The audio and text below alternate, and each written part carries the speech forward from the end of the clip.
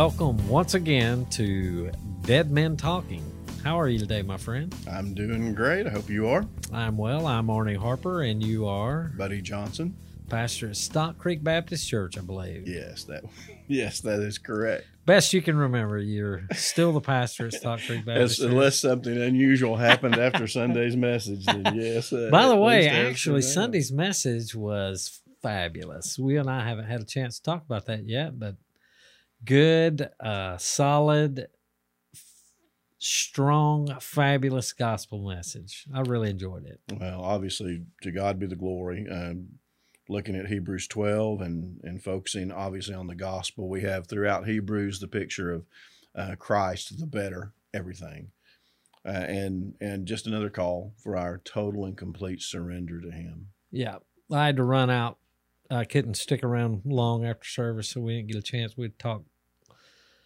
Usually after service, I didn't get to stick around, but I did want to let you know I really enjoyed it. It was a fabulous, good sermon. Oh, good day in the Lord. We had a good time. It was a good service, wasn't it? Yeah, it was. Had my daughter and son-in-law got to come hang out with us for a service, which was really cool. They were in from out of town. And that's what I want to ask you about. So you had to rush out. You had some festivities, some activities going on in the afternoon. Tell us about that. Yeah. So I'm,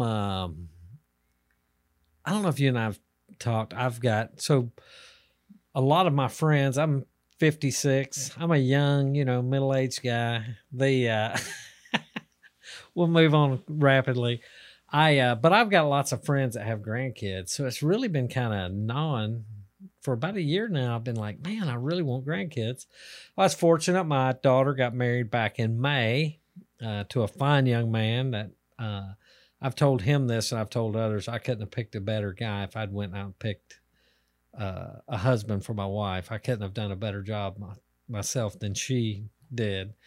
And so a really fine young man, and just got word recently that they are expecting their first child, my first grandchild. So we had the afternoon, we got to do the gender reveal thing and find out my first grandchild and their first child is going to be a little boy. That is awesome. And they're going to name him Logan, I saw. That's correct. Logan Tate. Logan Tate will be his name. So very good, unless that changes. And I like the way, you just came right out there proudly and said you were 56 years old. Being older than me, I really appreciate the fact that now the joke is Arnie's a month older than I am. 30 days older than you. That's it. So for 1 month, he's a decrepit old man. For 1 month out of the year, I get to hear pretty regularly about how much older I am than you. But it's tough being old. Yeah, it is. Congratulations. That's an incredible thing. I can't imagine. I think it's going to be a little while before I have a grandchild. Yeah. So I just hope that by the time I have one, I still have enough strength left to actually hold it in my arms. So we'll see. But congratulations. That's an incredible thing. I'm excited. I'm excited for them. And I'm excited to be able to hang out and play with grandkids. It's going to be, of course, I might have to probably fly 20 hours away to go visit them. So, but it'll be worth it. It'll be good. I like to travel. So that's cool. It'll be good. So wait, one other thing. Are you ready for snow? I like it. Where we live now, it can be kind of tough getting out. Maybe we'll find out, but I enjoy it. There's something it's kind of the same thing as with a fire. I love to sit by a fire and the crackling of the wood. There's something that's incredibly calming to me about that. Yeah. I think that's true for a lot of people, but snow has that same effect on me. I just love to watch it. There's something about it that just soothes the soul. Yeah. And so I like it. Everybody complains about the mess and the cold and the driving and all that. Certainly it's all there, but there's just something that is just so beautiful and calming about it. Yeah. Yeah, I'm kind of a weather bug. I like getting out on the porch when storms, whatever, that kind of stuff, sitting out watching them.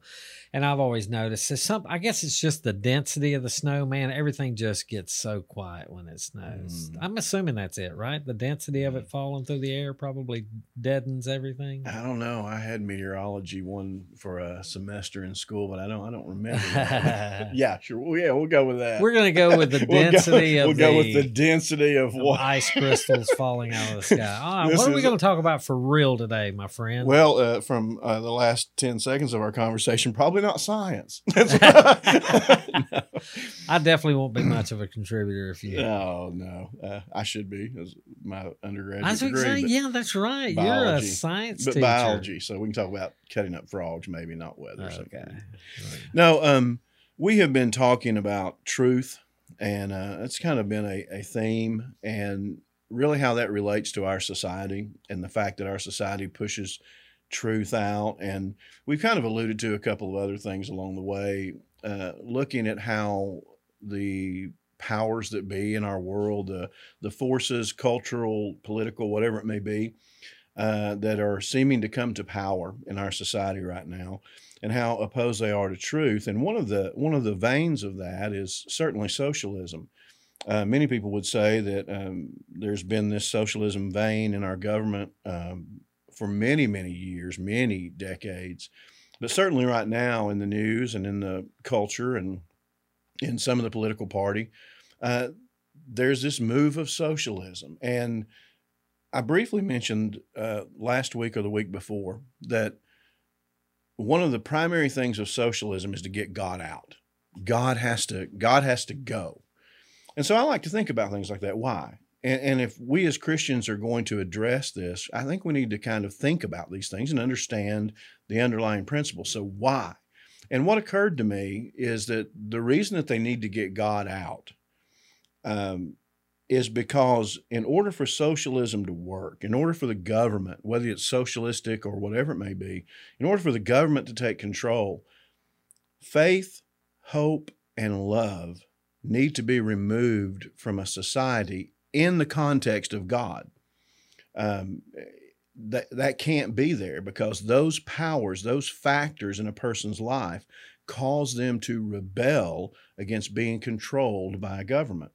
And so for that reason, God has to be pushed out. So whether it's prayer being taken out of the schools or God being scratched out of the Pledge of Allegiance, or taking a hammer and chisel and chiseling away from some of our statues, the Ten Commandments, or whatever it may be, God has to go. So I thought about that in the context of faith, hope, and love, and specifically how are they trying to remove those things? Yeah. Well, so I'm going to back up just a second just to say, I think there are an incredible amount of signs, really obvious signs in our culture, in our society, in our government, different levels of where we live today that absolutely scream the message that there is an effort to move that direction, right? It always has been, but it seems to be ramping up right now to move in a more socialistic direction.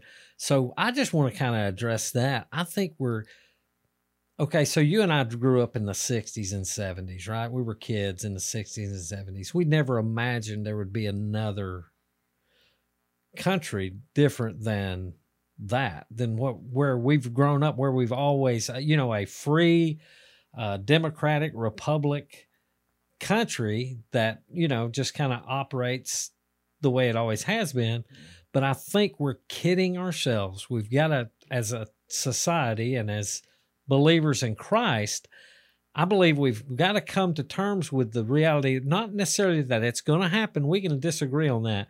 But the one thing I think is important that we understand is there certainly is these big, really red flag, these strong messages that want to move us in a socialistic direction, which could, depending on how far that goes or whatever, could fundamentally change how we maybe even worship, how we, educate, how we go about business, all those things. But primarily, we're probably going to talk about how it might affect us as far as worship. So faith, hope, and love, right, they've got to be removed.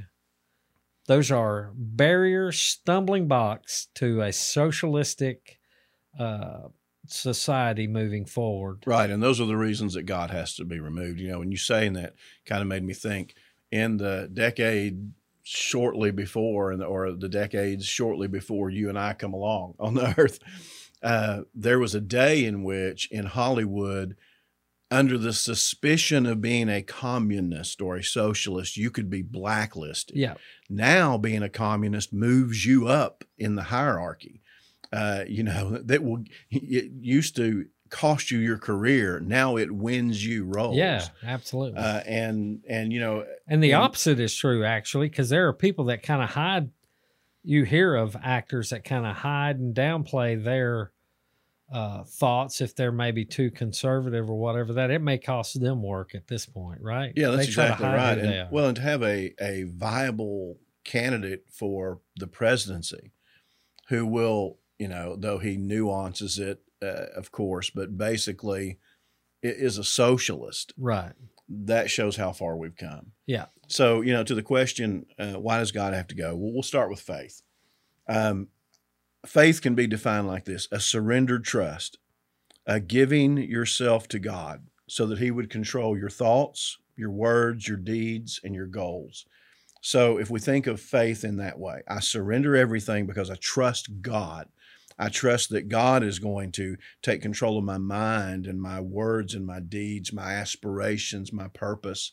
That is what faith is. And so if you think about how that stands in the way of the left must have surrender to government. If there is a person who is surrendered to God, that's an opposition. That's a problem. There's going to be this thing within that person that's always going to be say, wait a minute, I can't hand this over to them. I mean, forget the idea of American freedom and liberty. If I'm a Christian and I'm surrendered to God, there's always going to be that check in my spirit when the government asks more and more surrender of me. Right. And so they can't have people around like that. Faith is a confirmation to Christ. And what the American socialist movement wants to do is to bring a confirmation to the thoughts and the perspectives of government. Okay, so we run into a problem. So God's spoken to his church, right? Very clearly in the written word of God. So if people have faith in God and seek this God and seek him through his word that he's spoken directly to them, truth in written form, the words of God himself, if those are contrary to what the government says, we got a problem. Right. Because all of that is moving us to be conformed to Christ. Yeah. And when in a socialistic movement, what they want is confirmation to a controllable citizenry. Yeah. They want you to mold into the collective. They want you to see yourself as just a part of this mass that is controllable by them. So you are conformed into that mindset. I'm not a Trekkie, but the idea of the Borg, the Borg takes over and there's no greater or lesser. They're all just kind of consumed into this. And so there is this surrender, not to some higher power or some deeper purpose or some more beautiful aspiration, but simply to the function of the whole. And so that's what is needed by a socialistic movement. The means that they do that with faith, the way that happens is an internal transformation. God changes our heart on the inside so that we are then conformed to Christ. And there is that. What the other thing does, what socialism does, is there's an indoctrination by external forces. So the mind has to be brainwashed, is maybe a strong term, but indoctrinated for sure by the culture, by the educational system, by the government, by whatever means is necessary, by the pressures of social media, whatever is necessary to indoctrinate the mind into a way of thinking. Yeah, absolutely. There's got to be a transformation of how people view and approach life in society. It's got to be totally transformed. Right. Yeah, and if my purpose, I now see my purpose is to be conformed to Christ because I have totally surrendered everything to him, then my spirit, the Spirit of God within me, is going to scream out, no, wait a minute. They want to take this right away. They want to take this way of living away. They want to take this choice away. They want me to surrender to them. my spirit is going to scream out against that. So they have to segregate God. They have to move God out of the picture, even making it illegal. Well, I was fixing to say how they go about that by over regulating how worship is approached, right? As Right. far as from a congregational standpoint, whether that be limiting the type of hours you can or what you can say, what you can do, limiting, there's, it's hard to fathom, but yeah, at what limits do they stop? I mean, so let's think about this, a fascist society of Nazi Germany. Now, I'm somewhat a student of World War II history, but I've heard people talk about how the Christian churches at that time somewhere went from a place of seeking God, honoring God, to the end result was they were draping altars with swastikas in Germany. How do you get there? Is it a slow step-by-step indoctrination? Is that what we could anticipate maybe in our society? I mean, I'm not saying swastikas, but I mean, you start out in one place, it's unfathomable that you would end up here, but yet you wake up one day and that's where you're at. Yeah, dude, that's a deep issue. I don't even know how to answer how that happens. That's a question that's been asked a lot. How does Germany get there? But without digressing too far, higher criticism, which basically is the deconstruction of the text of Scripture, which is removing the supernatural aspect of it, if you will, and taking it down to common literature written by man, that had permeated through Germany. And so what you have is a weakening of the understanding of the power and the efficacy of the word. So that is throughout the German churches. And so, again, we can come back to the issue of truth, where the Bible becomes this book of suggestions, this book of a way for me to explore my ideas of God or deity or whatever it is, however you want to word that. When it becomes that and not this transformative, powerful thing in my heart and in my soul, when I don't honor that word, when I don't see that, now I'm susceptible. And so when all of these forces move us, you can make things illegal, and that moves people. Right. People fear that. And of course, in Nazi Germany, in socialism where it has risen, I mean, there is that fear. They just disappear you, right? Right. I mean, so there's that fear.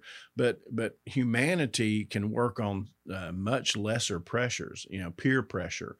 What makes you look intelligent? What makes you seem educated? What makes you seem with it? What puts you in line with those who are in power so that you can be in power too?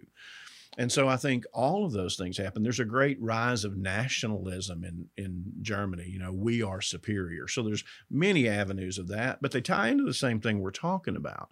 Am I surrendered to God, or am I willing to be surrendered to the government? And the more I'm surrendered to self, the more I'm going to be susceptible to being surrendered to a socialistic government, because they are going to tell me, they're going to sell me that if I'm surrendered to them, I'm going to position myself to experience life in a more pleasurable, easy, secure way. Right. So that's the importance why they need to remove faith. Let's talk about hope. Yeah.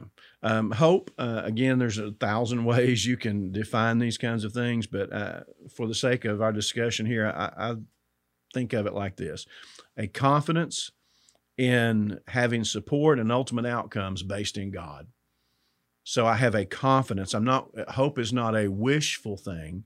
It's this confidence in God that He is going to support me. He is going to walk with me through life, and the ultimate outcomes of life, all things working to good to those who love Him and are called according to His purposes. So I have this in ultimate outcomes. So my security then depends upon God. And my opportunity, now I have optimism for the future. So no matter what life throws, I will weep, I will mourn, I may suffer. And the Bible tells us that those things will happen in this world. But I am dependent upon God, so I'm secure because I know that no matter what happens, God is with me. That also breeds in me an optimism that there is a better day. I hope there's a better day tomorrow, but there may not be. There may not be a better day until I breathe my last breath, but I have this blessed eternal hope. Yeah, this blessed hope, this eternal optimism that drives me. Yeah. So now what does socialism need? Socialism needs for you to be dependent in your security on them. Yeah. They're going to take care of that. And the opportunity then is controlled by them. So who gets opportunity, whatever is controlled by them. So I can't have, if I'm a socialist, I can't have people with this hope that is based upon God, this optimism, this strength of spirit that is there. That has to be broken or they will never submit to getting their security, getting their everything from me. And socialism sells that, right? They say, oh, hey, this is a way that everybody will be okay. Right. We're all going to be on a level playing field, all of us. And it's because of the opportunity given by the system. Right. But, something you say level playing field. They promise that. Go ahead. We're trying to have this discussion without being too political because these are real things. It'll affect politics, certainly is a big part of it, but this isn't meant to be a political discussion, right? Right. But you can't avoid that. Correct. Because that is a venue by which it is attacking Christianity. Yes. We want an atmosphere of Christ in our country, right? And you say level playing field. I don't want to take up too much of our time with this, but there's a thought that crossed my mind in socialism, and we need to be aware of this. It's not about a level playing field. It's about a level scoreboard. So imagine this. You got two teams playing. You're in the first half, right? So they're out there playing, and at the end of the first half, the score is 50-45. Okay, so now in socialism, here's what happens. We got to figure out how the other team could get 5 more points. Well, but here's what socialism does. It's even worse than that. So here's what they do. You can imagine the score as dollars or opportunities or whatever you want to imagine the score as, but here's what socialism does. It says, so here's what we're going to do. We're going to take 45 points away from the winning team, and we're going to make their score 5. And then we're going to take 40 points away from the team that was behind, and their score is going to be 5. So now everybody's happy, right? The score is 5-5. And so now it's halftime. Now, team 1 has 5 points, team 2 has 5 points, and guess what? The government, help me with the math. The government has... Wow, they got a lot of points, didn't they? Yeah. So the government has 45 plus 40, 85 points. Right. Okay, so now it's time for the second half. So here's what the government says. Go out and play your hearts out, comrade. It's all equal. Go out and play you strive, you struggle, you try to win. And so they get all charged up. Oh, this is great. After they've overcome the idea that, hey, wait a minute, I had 50 points and now I just got, but trust me, it's for the good. And so they go out onto the field and they begin to play and to strive. And what happens is they score, but no points go up. So the government decides when they're then going to give the points back. So now they've controlled it. Now, so do I have any hope that either I'm going to receive the fruit of my labor or that there's going to be equity or that there's going to be anything? No, the government keeps storing up points and then they just arbitrarily decide. So who do they then give the points back to? Whoever most submits to their will and whoever will most further their agenda. In that environment, hope dies. Yeah. Yeah. All right. So we got to kill faith. We got to kill hope. Let's talk about love. Yeah. Can I go back to one more thing? Yeah. I'm Okay. moving too fast. Well, just talk about the means of how they do that. How do they destroy hope? I mean, it's the keeping of the points thing, but even before you get to that point, you destroy somebody's hope, confidence, optimism, those kinds of things, create chaos.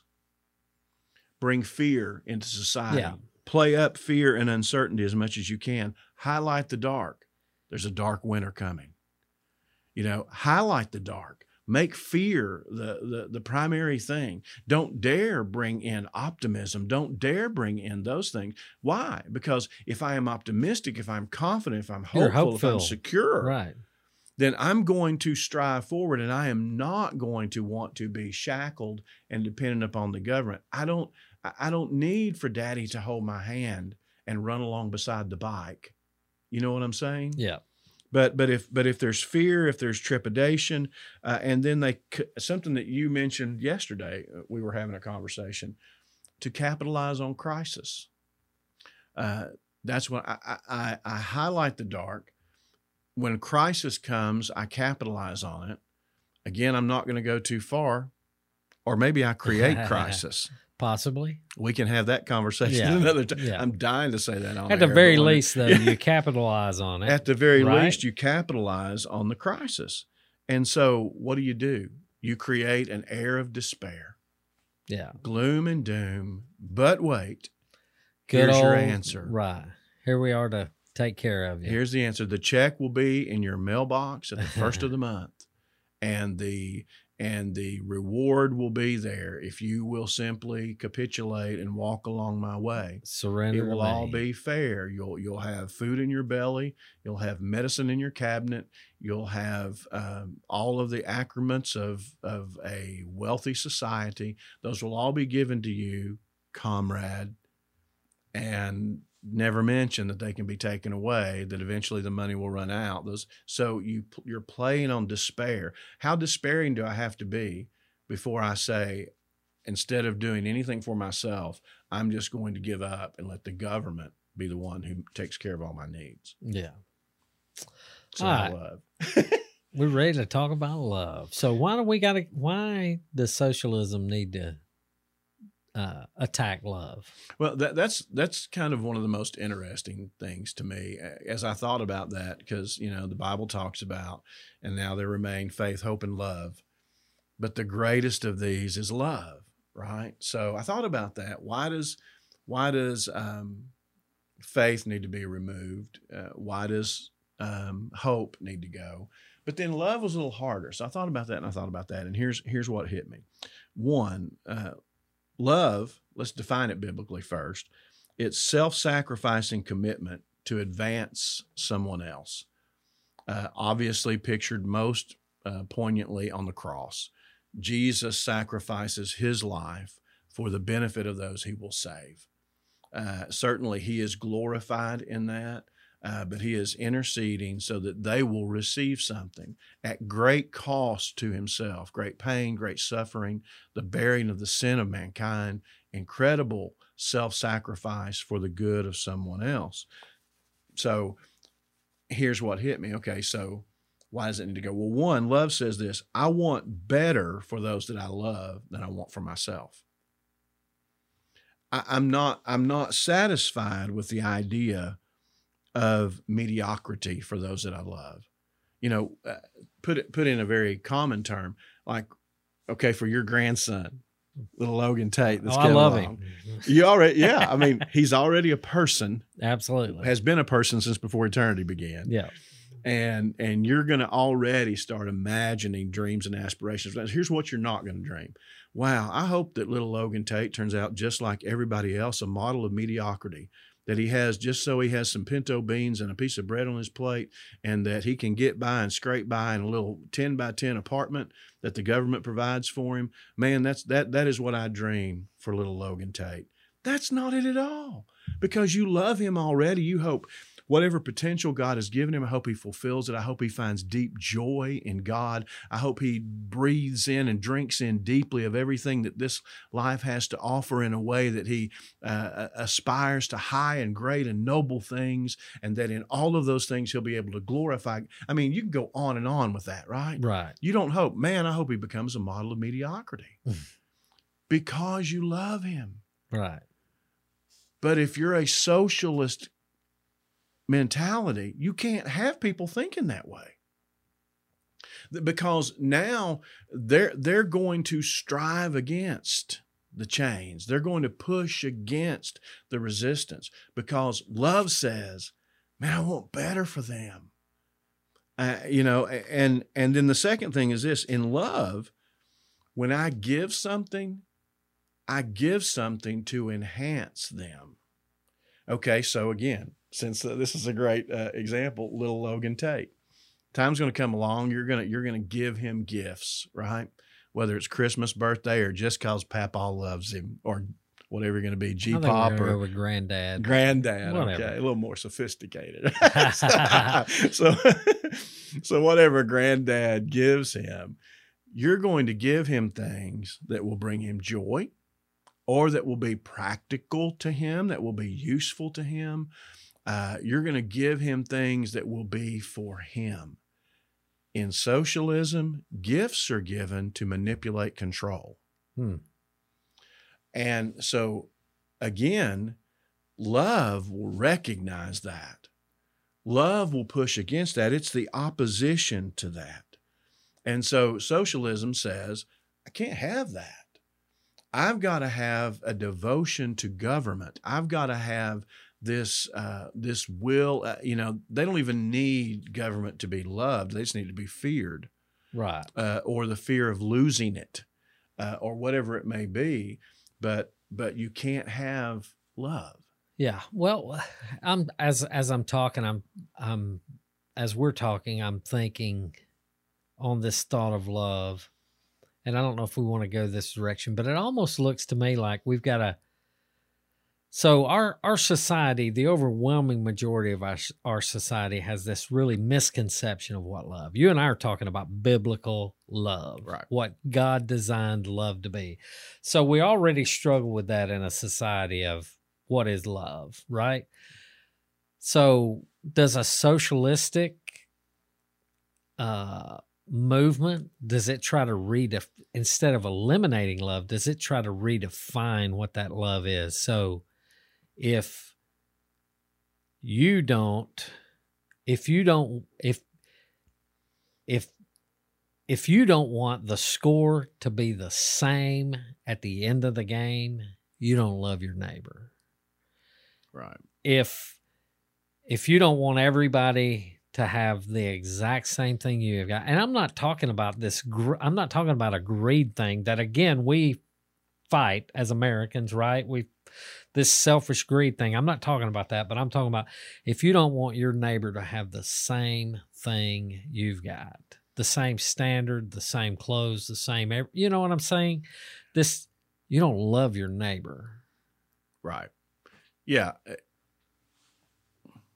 They can create this narrative of division, right? So they bring racism, sexism, whatever in.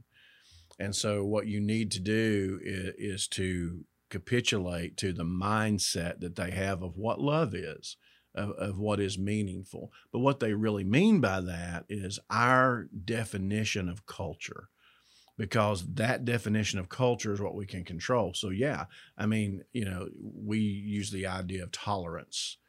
So you tolerate, well, we're way past that, right? We're not being called to tolerate things. We're being called to exalt them almost, to fully embrace. Yeah, if you can't fully embrace and fight for the cause, you're the problem. Yeah, exactly. And so you're right. I mean, they guilt us that way because they use that term love. If you love your neighbor, if you care about your neighbor, you'll be willing to give up, all kinds of your hard-earned wealth or whatever it may be so that you can protect others. Now, Christian side of that, we're called to take care of our brothers and sisters. Absolutely. That's but what we're not called to is to give half of our income so that 3/4 of the half that we give goes to support government bureaucracy, and one tiny smidgen of that goes to actually help people. Yeah. That becomes the problem. So we're feeding the beast of government, but they try to play the love card. Yeah, I've heard that more probably this year from non-Christians. Don't you love your neighbor? Didn't Jesus teach us to love our neighbor? As a matter of fact, I think there was a political candidate in 2020 that said God said the greatest commandment was to love your neighbor. The greatest commandment. I think he missed that quote a little bit. I think he said that Jesus actually taught love God with all your heart. It was the number one commandment, and love your neighbor as yourself was the second commandment. He totally missed it, but that was his quote. The greatest commandment is to love your neighbor. And I've heard other people say that. So we as Christians need to be real careful when we hear people say things like that. We need to listen with discerning ears.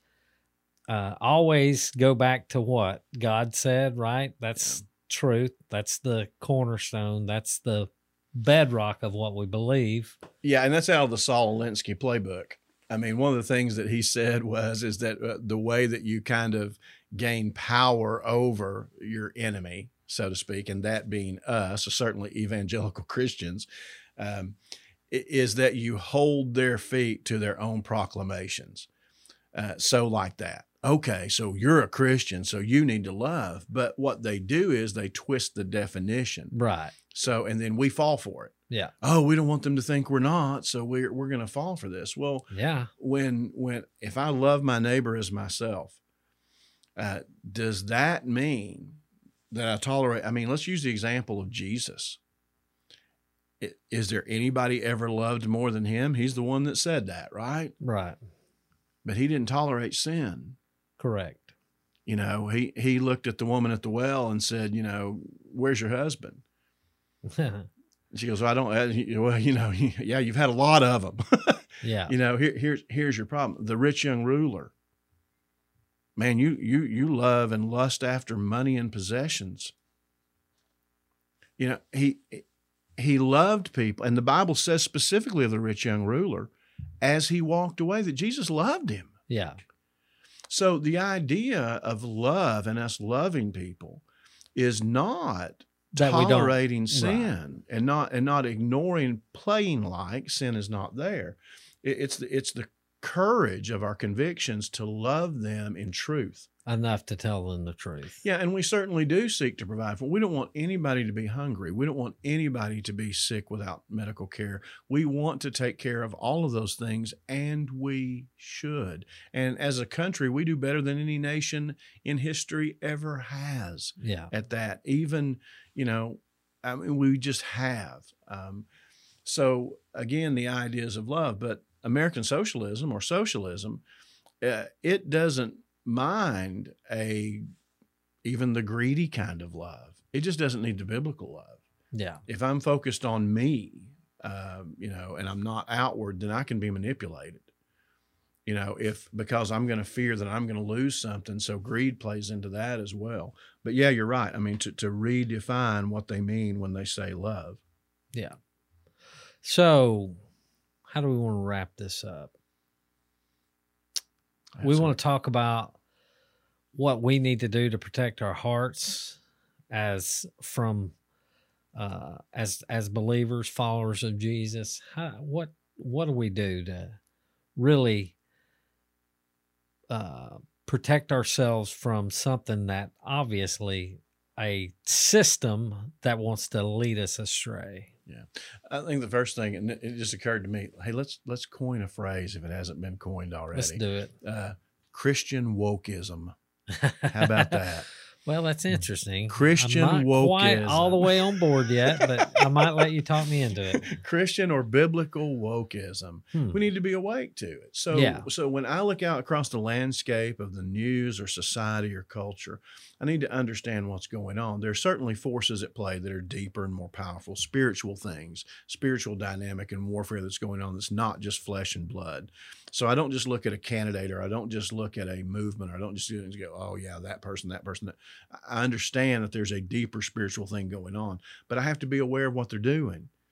So why do they hate God? Is it just because they hate God? No, there's something that they're trying to do. There's an end game. There's an end result. Yeah, exactly. It's tearing away. So to just be aware. Now I can stand against it, and I can also speak toward it. What is real love?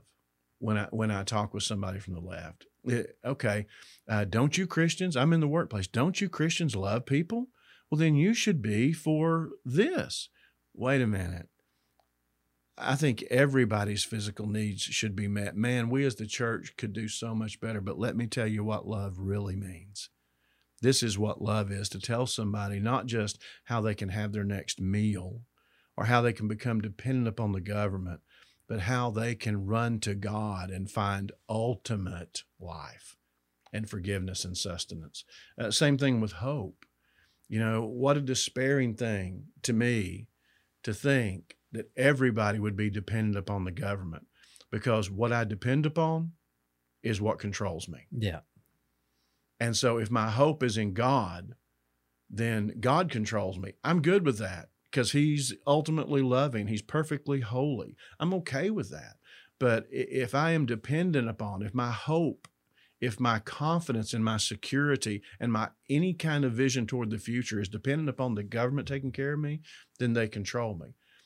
By the way, that's another tenet of moving socialism into a society. The more people that you can make poor, the more people you can make dependent upon the government, the more you can control them because they fear losing all that you're providing. Yeah. Well, if God is my provider, if he gives me my daily bread, if I focus on that with him and I understand that that's what they're doing, I can now speak to it and I can guard against it having an impact on my mind and my psyche. Same thing with faith.